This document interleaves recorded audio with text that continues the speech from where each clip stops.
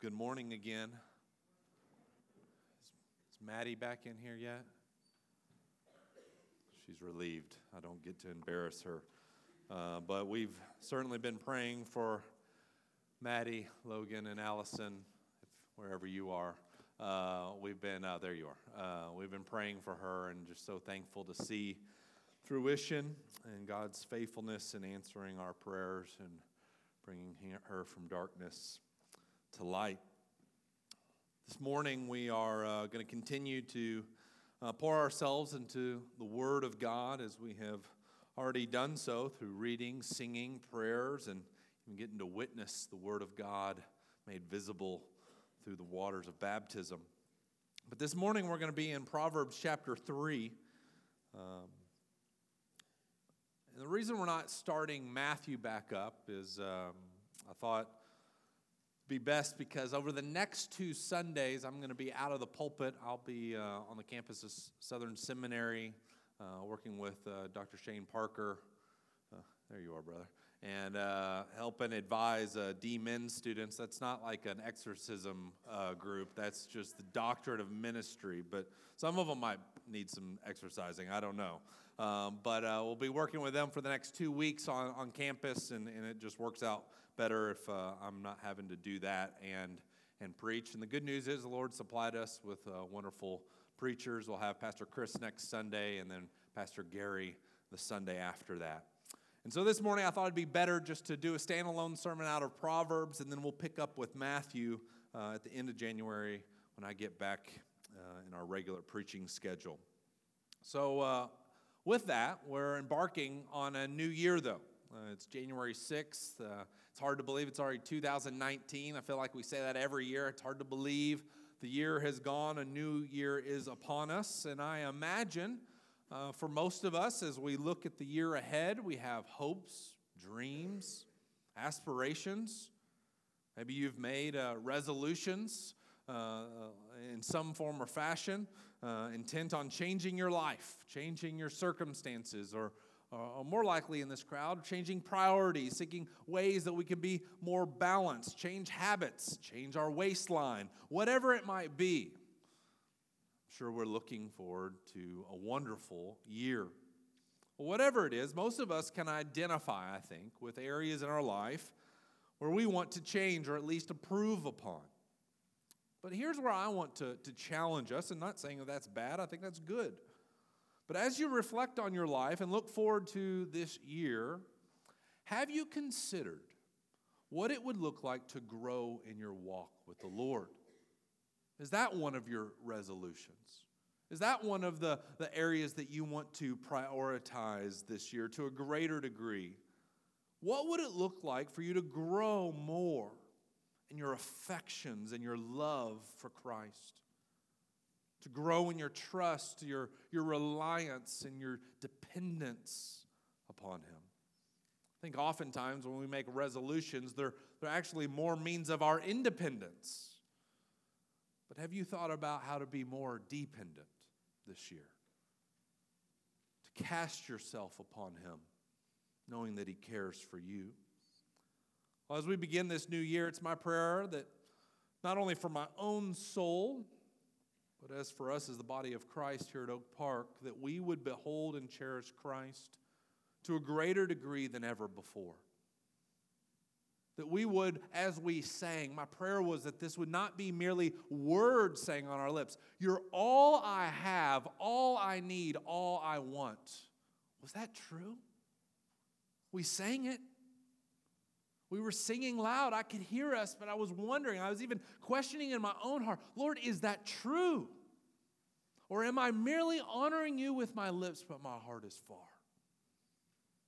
It's my prayer that 2019, that we would sing that and would say, that is true of my heart as my lips speak it. Whenever I think of New Year's resolutions, I'm often reminded of the young Jonathan Edwards. You might be familiar with that name. Edwards is one of the greatest theologians and philosophers our country has ever produced. Not only, though, was he a theologian and philosopher, but he was a faithful pastor, missionary, and preacher of the gospel, greatly used by God in the Great Awakening of the 18th century. But before Edwards became the Jonathan Edwards of history, he was resolved to live his life for the glory of God. At the age of 18, that's in 1722, Edwards began to write resolutions. Now, it wasn't January 1 and he thought, I need to make some New Year's resolutions. No, he was actually embarking upon a new life. He'd graduated from college, from Yale, and he's discerning. He's set up for a successful career in academia.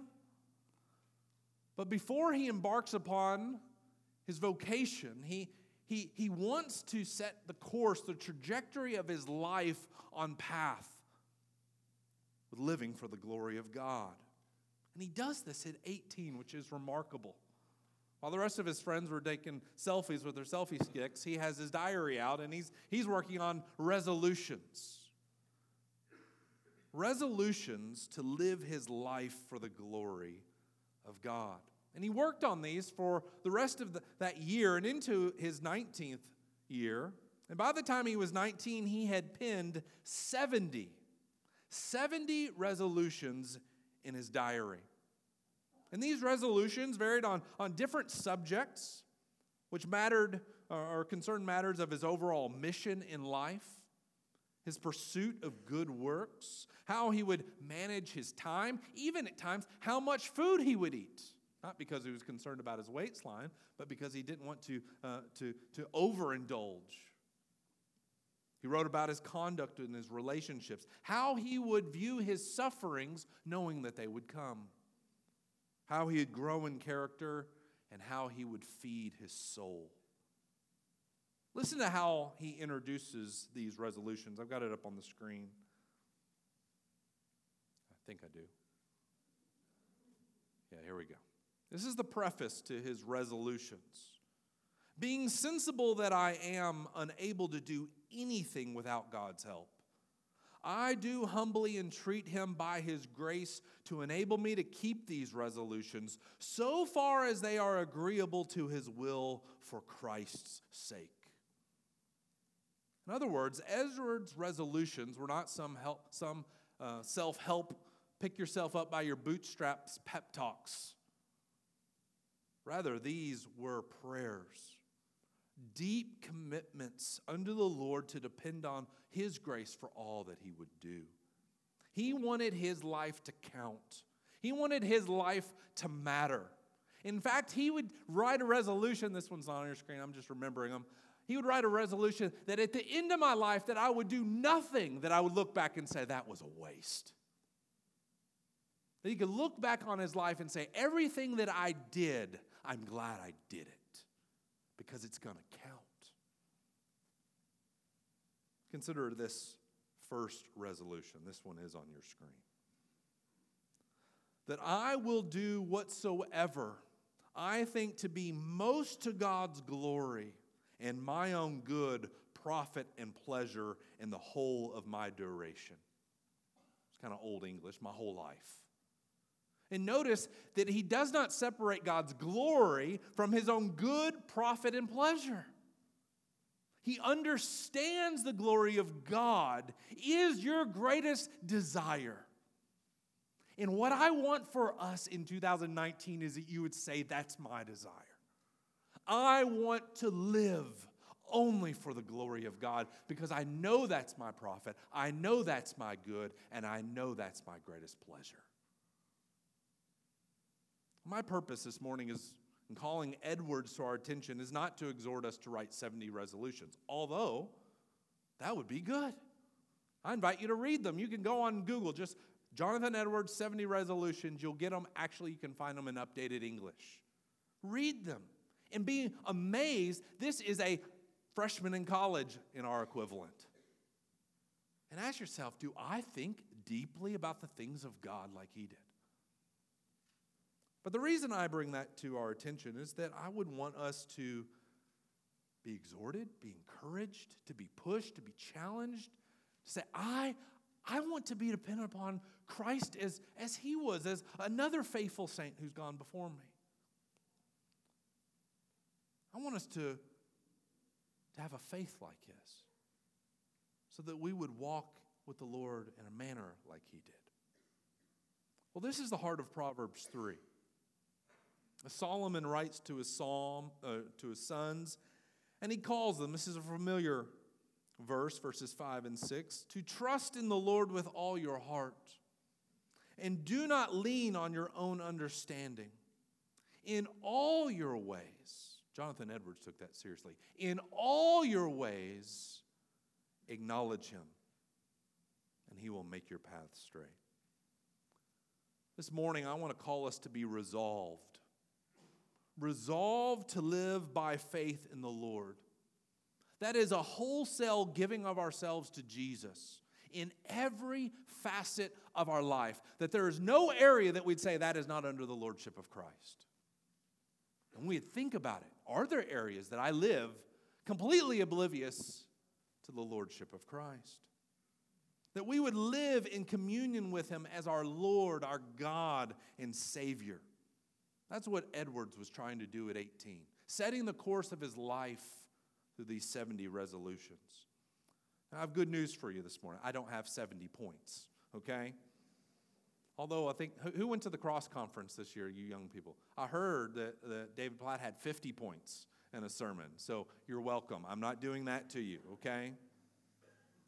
But I do have 4 resolutions, 4 points from Proverbs 3, 1 through 12. That I think, these aren't exhaustive by any means, but they are fitting for us.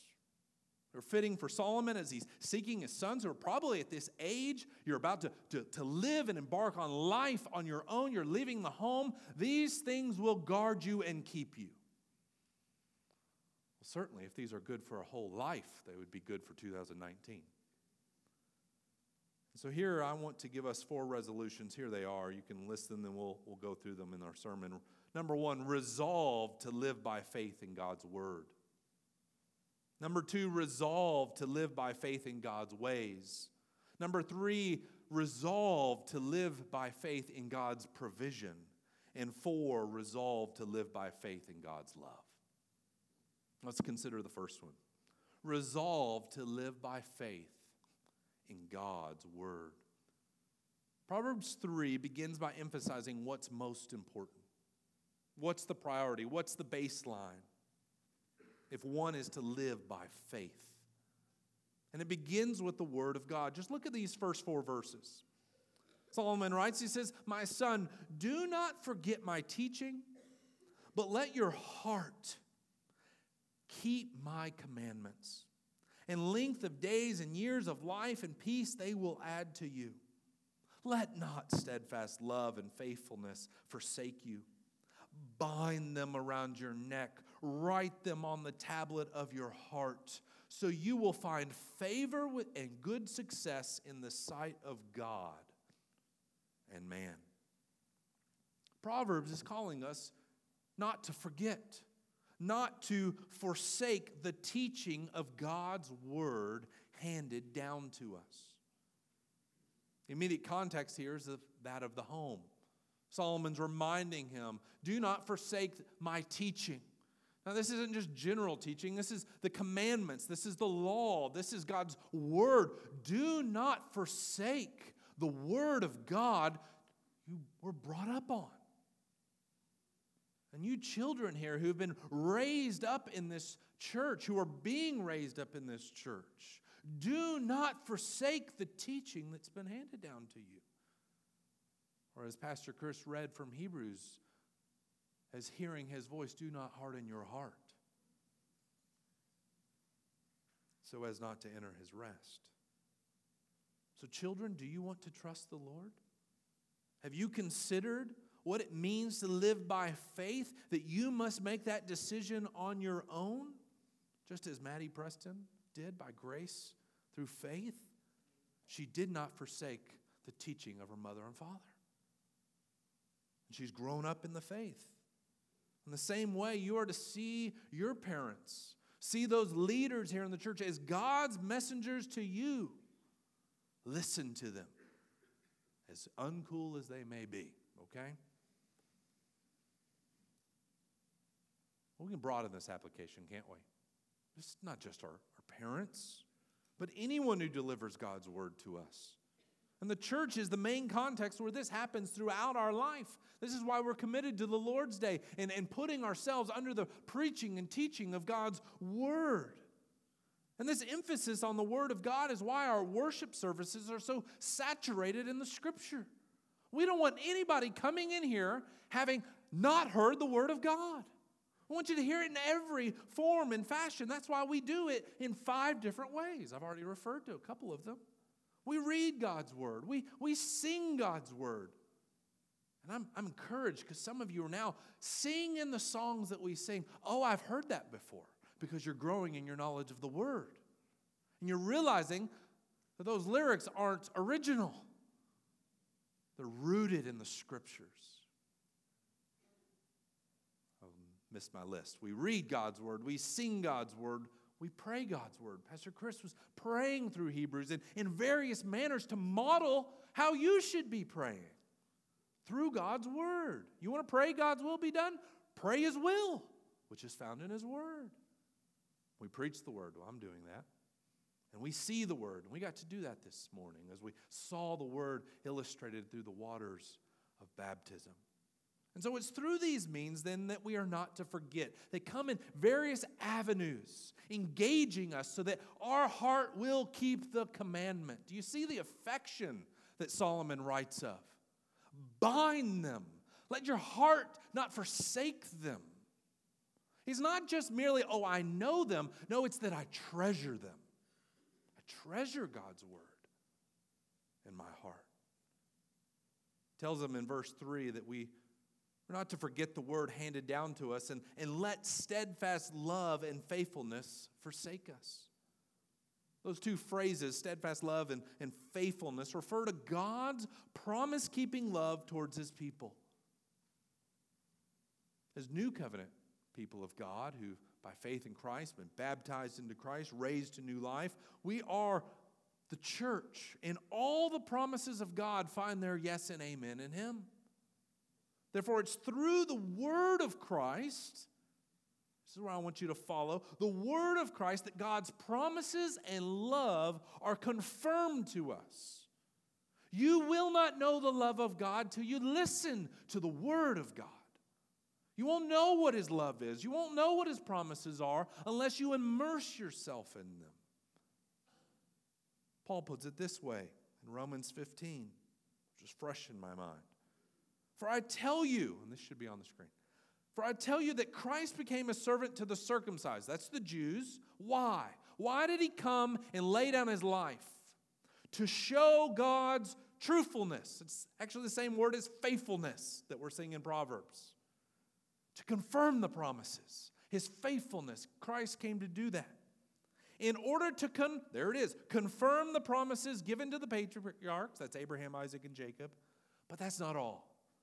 And in order that the Gentiles, that's you and me, might glorify God for His mercy, His love, His faithfulness to us. That's why He came. You will not know that unless you know, what does Paul conclude here? As it is written.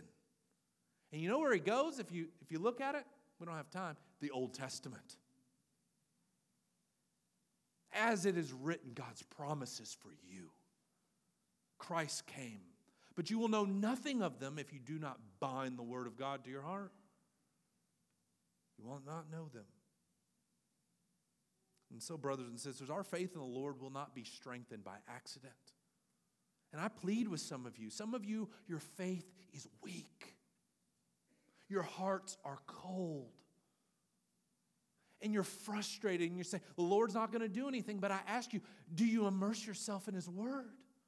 Do you plead with Him? Open up my eyes that I may see. Or do you just sit there and say, God, if you're going to do something, do something.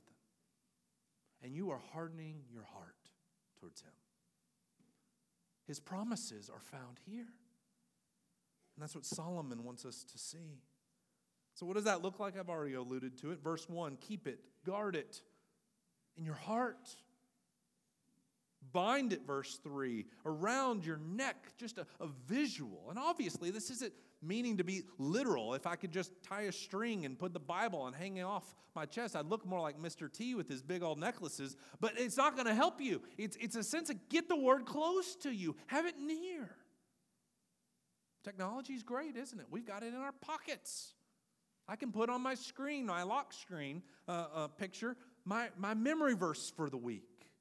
So that I see it every time I'm going to pick up something worthless. Oh, at least I've got the Word of God first to remind me. I got it close. But that's not good enough. Verse 3 again, write God's Word on your heart, the tablets of your heart. Internalize it. And that's really the idea here of all these word pictures. Internalize God's Word within you. Why? So that it transforms you from the inside out. It's for this reason that Edwards wrote his 28th resolution. This is on your screen. Resolved to study the Scriptures so steadily and so constantly and so frequently that it becomes evident, even obvious, to myself that my knowledge of them has grown. What a worthy resolution, brothers and sisters. All that I'd commit to opening up the Word. Some of you say, where do I begin? Here's where you can begin. If you're a member of this church, we're working to get this out in other ways. You get the Scripture reading for the whole service every week. If you will open up that email and click that first little picture that Jeremy sends out. You will get the sermon text. What you could do this week is say, Proverbs 3, 1 through 12, I'm going to read it every day, and I'm going to remember what was preached. You can do that. You can do that. And let the weekly schedule of the Word be your weekly schedule in the Word. That's where some of you need to begin because you don't know where to go. And good news for you, you're going to work through Matthew in like 10 years, okay? But you're going to work through it and know it. It won't be 10 years, Lord willing. But you can use that schedule. We don't just send it out there just so it goes out into oblivion. It's no, for your benefit. Make use of it. I better go on. Second resolution. Resolve to live by faith in God's ways. This really isn't much different, but it is. It's nuanced. Verses 5 through 8 demand here a holistic commitment to the Lord in every facet of your life. Let's read them. Trust in the Lord with all your heart, and do not lean on your own understanding. In all your ways acknowledge Him, and He will make straight your paths. Be not wise in your own eyes. Fear the Lord and turn away from evil. It will be healing to your flesh and refreshment to your bones. When we think about trusting the Lord with all of our heart, I think we think of emotions. And I want you to say, that's right. Emotions are included, but it's not just your emotions. It's your whole being. Jesus reminds us of this in Mark 12:30. Love the Lord your God with all your heart, mind, soul, and strength. The heart is the center of the person, at least in the Jewish mind. It's the center of your will. It's the headquarters, if you will. We think of it as our mind, but it's your whole person. If you think about it, you really can't separate your mind from your heart and who you are. It's all encompassing, even your logic and your emotions. Again, I love how Edwards speaks in his 25th resolution. Resolved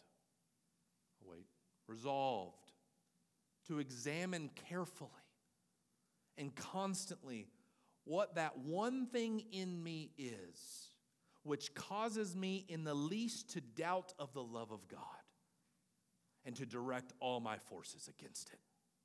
Do you catch that? What tediousness there is? What's that one thing? I'm like, goodness, what's the million things in my heart?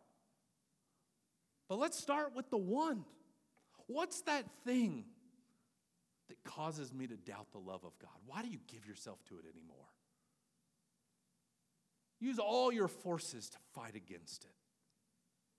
Edwards is doing kind of in the negative of what verses 5 and 6 call us to. He's taking initiative to squelch anything that would compete with our affections and communion with the Lord. I want you to consider that.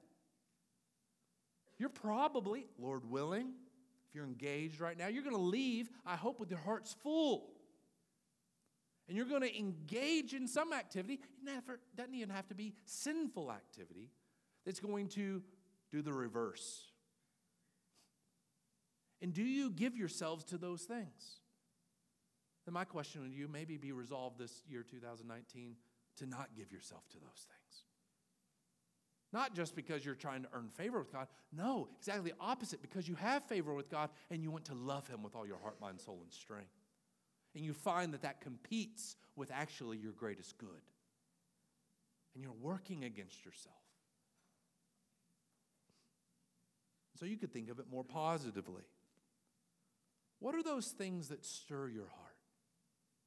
What are those things that fill your soul with joy in the Lord?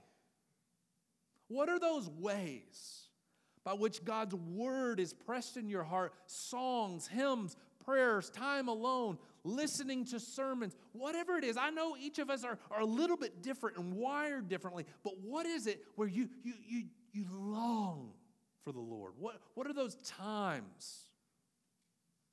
How is it that God's word is impacting you in a way that you just lose yourself in Him?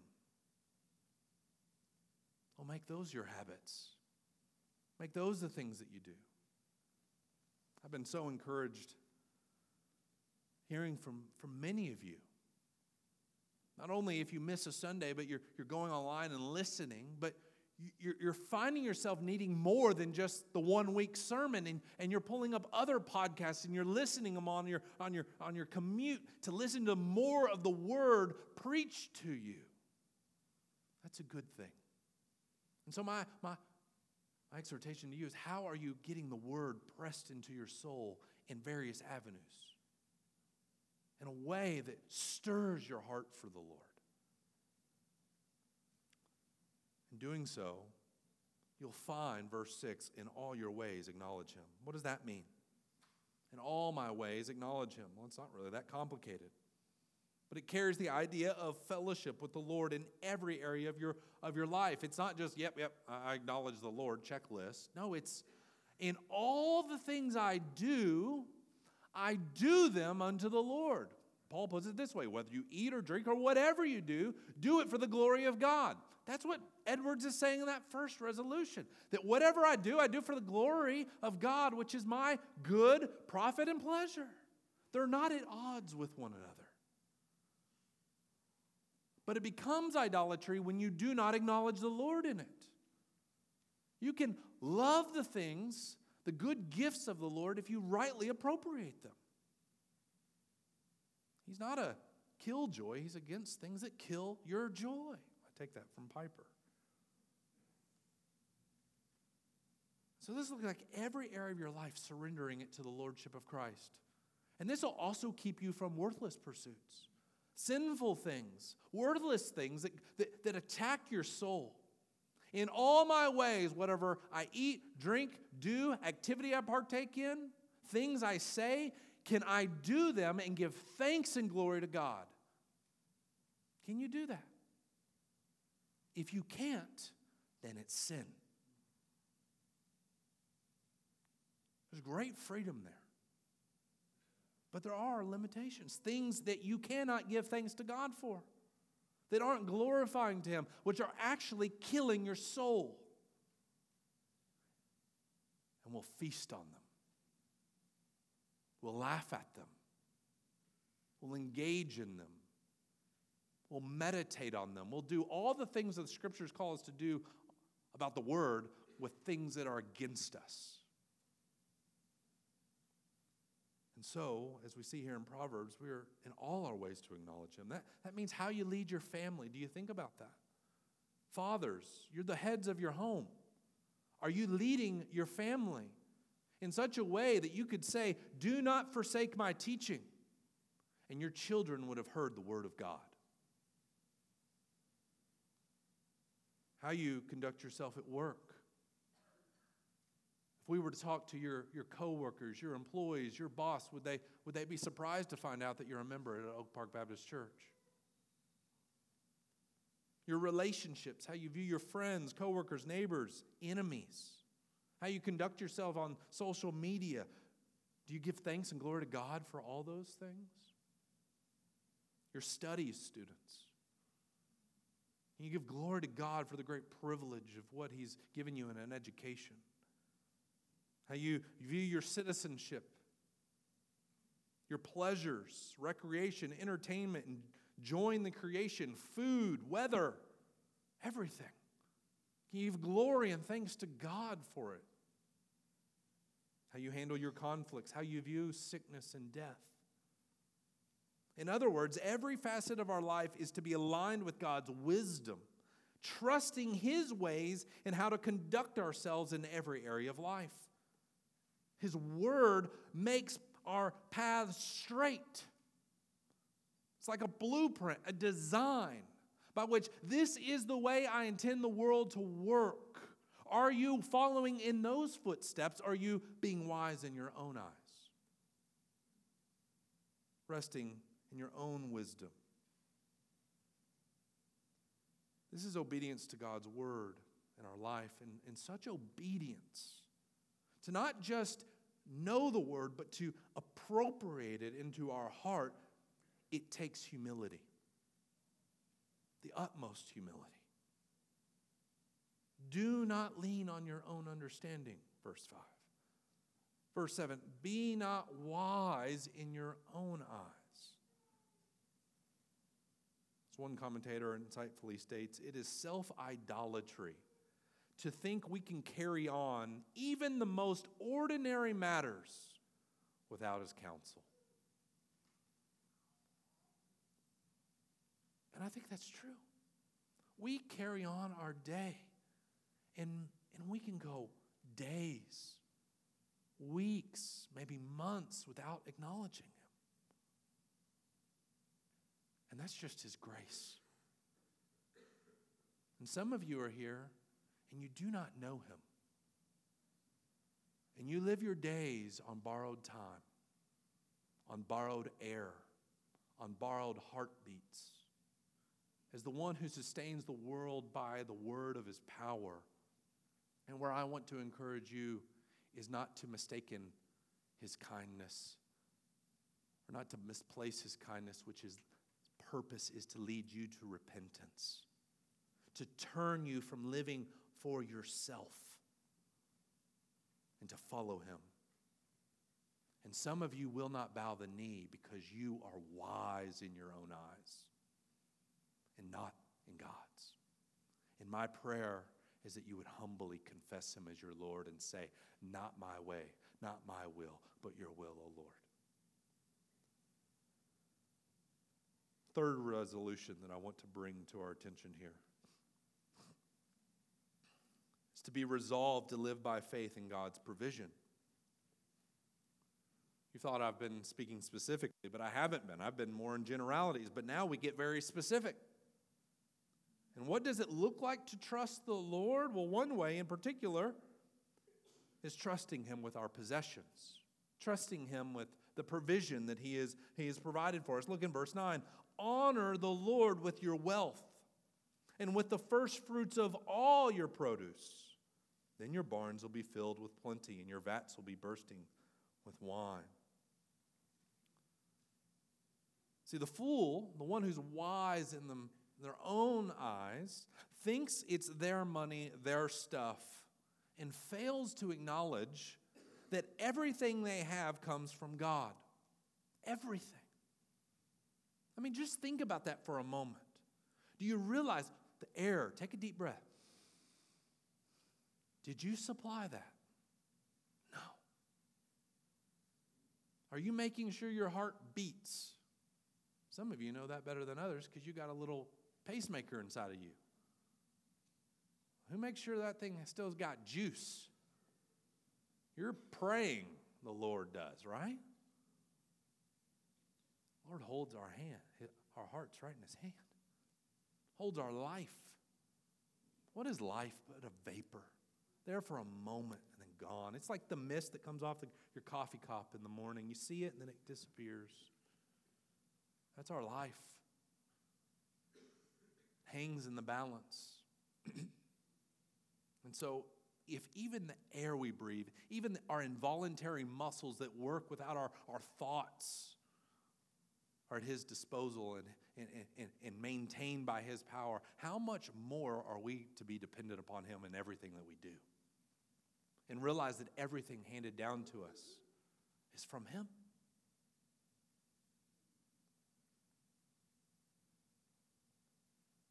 So in this way, we're to view our wealth and possessions, no matter how great or how little, as gifts from God, which we are called to steward. Biblical stewardship is managing God's blessings God's way for God's glory. And most of us would say, I think, well, I could use a little more cash, right? Most of us would say, yeah, I hear you, Pastor, but if I could just have a little bit more in my bank, I would be fine.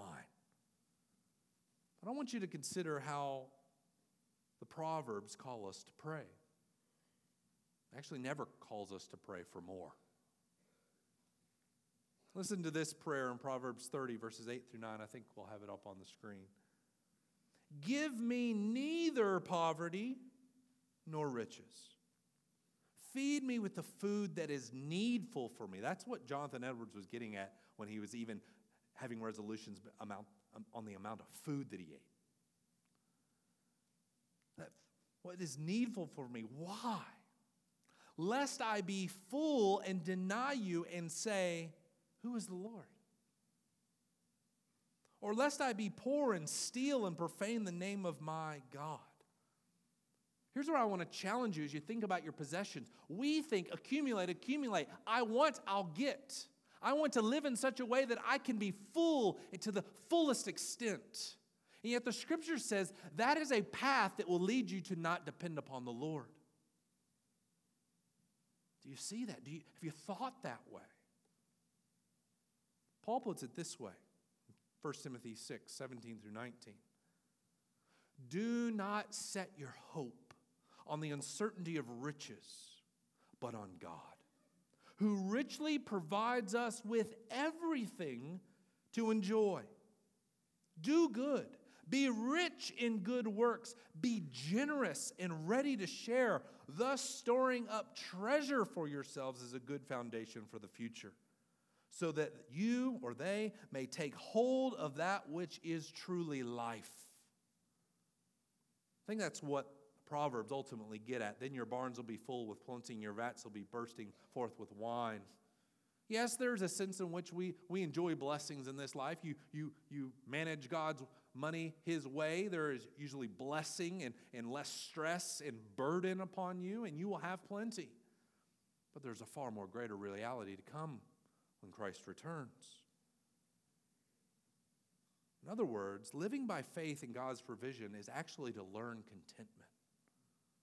I would pray that we would be resolved to, Lord, that you would teach us contentment. Just a little bit earlier, Paul defines contentment for us. This is, again, in 1 Timothy chapter 6, verses 6 through 12, a little bit lengthier, but I've got it up on the screen. Godliness with contentment is great gain. Do you believe that? We think, I want to be gaining in possessions, but Paul tells us godliness with contentment is gain. For we brought nothing into the world, and get this, brothers and sisters, we cannot take anything out of the world. But if we have food and clothing, with these we will be content. Wow, most of us would not agree. But yet most of us, all of us, have food and shelter. But we're not content. My shelter's not big enough. My cabinets aren't full enough. But yet, I could be wrong, there are exceptions, but I don't think anybody in this room is going without a meal and without clothes and shelter today. And yet, I would say most of us are not content. He goes on, but those who desire to be rich fall into temptation, into a snare, into many senseless and harmful desires that plunge people into ruin and destruction. Are you pursuing that which will lead to your ruin? Is that your greatest hope, your greatest desire? Possessions? For the love of money is a root of all kinds of evil. Now notice, having things is not evil. The love of them is. And it is through this craving that some have wandered from the faith. I see it every week. Some of you are almost gone because you are pursuing worthless things. And you're blind to it. And your family's falling apart because of it. And yet you will sing, "You're all I have, all I want, all I need." And yet your heart's far. I'm going on. They've wandered away from the faith and pierced themselves with many pangs. We all can give testimony to that, haven't we? Where we've pursued the worthless things and we have pierced ourselves with many pangs. And by God's grace, He showed us that. We're going to see that we did not despise His discipline. But as for you, O man of God, as for you, O woman of God, flee these things. Flee them. Pursue righteousness, godliness, faith, love, steadfastness, gentleness. Fight the good fight of faith. Some of you think it's going to be a cruise line. Some of you think the fight of faith is get on the lazy river and stroll. No, it is getting in the tides and fighting for your life and saying, I'm going to the light. I'm going to the shore, even as the desires of this world are pulling you in every direction. It is fighting the fight of faith. And it will be a fight to the day you die. It's what we sang. Come thou fount of every blessing. Let your grace like a fetter bind my wandering heart to thee. Rich in biblical themes, knowing us. I know my heart. Yes, you're the one I love, but yet I can leave here in just a moment and get carried away with the next current, the next whim. I'm going to finish reading this text, I promise. Fight the good fight of the faith. Take hold of the eternal life to which you were called or about which you made the good confession. Maddie just made the good confession. Take hold of it. You've made the good confession. Many of us have literally seen it through the waters of baptism for some of you. You've made the good confession in the presence of many witnesses. Take hold of that eternal life. Make that your aim. Make that your pursuit, knowing that God will meet your needs. And He does that through means. Often, sometimes we help you in the church. It's the blessing of being a member of the body of Christ who can care for you. Brothers and sisters, I long for us in 2019, and not just 2019, that set a trajectory, launch us into the years to come to trust God's provision and not live for the things that are passing away. That none of us would be binge watchers. And I've done it. And you leave and you say, I feel awful because I've just wasted my life. Even though it was good. And we go back to it. Our sinful natures tempt us to accumulate and accumulate, to be full in every capacity. Why? So that we can kind of go numb and just forget about life for a while. But that's not how we're to live. We're to live with purpose. And to trust in the one who possesses all things. All right, I need to finish this last one. Resolve, fourthly, to live by faith in God's love. Trusting in the Lord looks like trusting His love for us. You see it in verses 11 and 12. My son, do not despise the Lord's discipline or be weary of His reproof. You're like, okay, where's the love there, Chase? Verse 12. For the Lord reproves him whom He loves, as a father the son in whom He delights. Brothers and sisters, as you look forward to 2019, trouble will come. Some of you are already in it. It's bled over from 2018. But what I want you to see here is that God shepherds us through our trials. He is the good shepherd who walks with us through the valley of the shadow of death. Trials, sufferings, they are God's means of shaping us and giving us endurance so that we will finish the race. We're running a race. Do you realize that? In these trials, as we run, they produce endurance. That is, it strengthens our faith because we have to exercise that muscle of faith. He's stretching us, and He's preparing us and forming our character and producing our hope to not be in the uncertainty of riches, but in Him.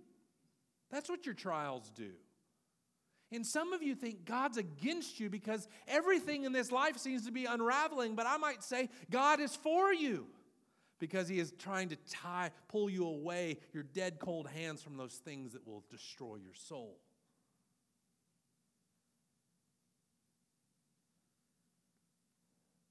It's for this reason that Edwards wrote his 67th resolution. Resolved after afflictions to inquire what I am the better for them, what good I have got by them, and what I might have got by them. Do you look back on 2018 and see how the Lord has worked in you, even through the most difficult times? I know some of you have gone through difficult years. Do you consider His discipline through those trials and what it has done for you? And how He has stretched you and how He has grown you. The troubles that you're having in your marriage and the struggles you're having with your children or the unsettledness that you're having at your work or you're just looking for work and you feel like you're just scraping by. Have you looked and seen God's hand of blessing and protection upon you? You're still here, aren't you? Maybe you've come to the point and said, I cannot do this anymore, and yet now you're 6 months later. And you see the Lord has preserved you and kept you. And I want you to know He's going to do the same in 2019 until the day you die. For He will keep you. Nothing can separate us from the love of God. Nothing. And so we should contemplate and consider our hardships in light of God's loving care for us, asking Him in every trial, every conflict, every difficulty, Lord, what are you teaching me? How are you stretching me? Where am I not trusting? Where am I not being faithful? Where am I clinging to the things of this world? Help me exercise the muscle of faith, Lord. I believe, help my unbelief. I pray that often. So typically when we experience trouble, this is how we pray. Lord, take it away. Many of you have come to me. You tell me your troubles. You say, can you pray that this ends? And I say, I will pray God's will for your life. This is what I mean, okay? I'm expounding upon my evasion of confronting you in your false prayer that you've asked me to pray for. We pray for immediate healing, wealth. Maybe you've prayed, Lord, raise my loved one from the dead. Visible signs of power, an end to our trials, personal triumph and victory. That's usually what characterizes our prayers. But by faith in the gospel empowers us. This is where I want you to see the power of the gospel. The gospel empowers us to rest in God's love, which produces in us these things: perseverance in our pain, contentment in our circumstances, hope in the resurrection, humility before Him, endurance through trials, and anticipation for His triumph. It redirects us. And so this morning, proof that God has sustained you is that you're still here. That He has given you endurance, that He is strengthening your hope. And you're looking back on 2018, and I want to encourage you that even through the severe trials, the heartaches, the pains, He has forced you to become more like Him. He has forced you to let go of the things of this world. He has forced you to confess your utter helplessness before Him. And in doing so, you're still running the race. And I'm sure for some of us, we've come to the point and say, I'm checking out. I'm checking out of this race. I can't do it. And yet you're still running. That's God's grace in your life. And so with that reminder, I hope you leave here with a renewed sense of resolve this morning. A resolve to live by faith in the Lord all the more. And that this resolve would lead you to live by faith in God's word, God's ways, God's provision, and God's love for you. I'm going to pray.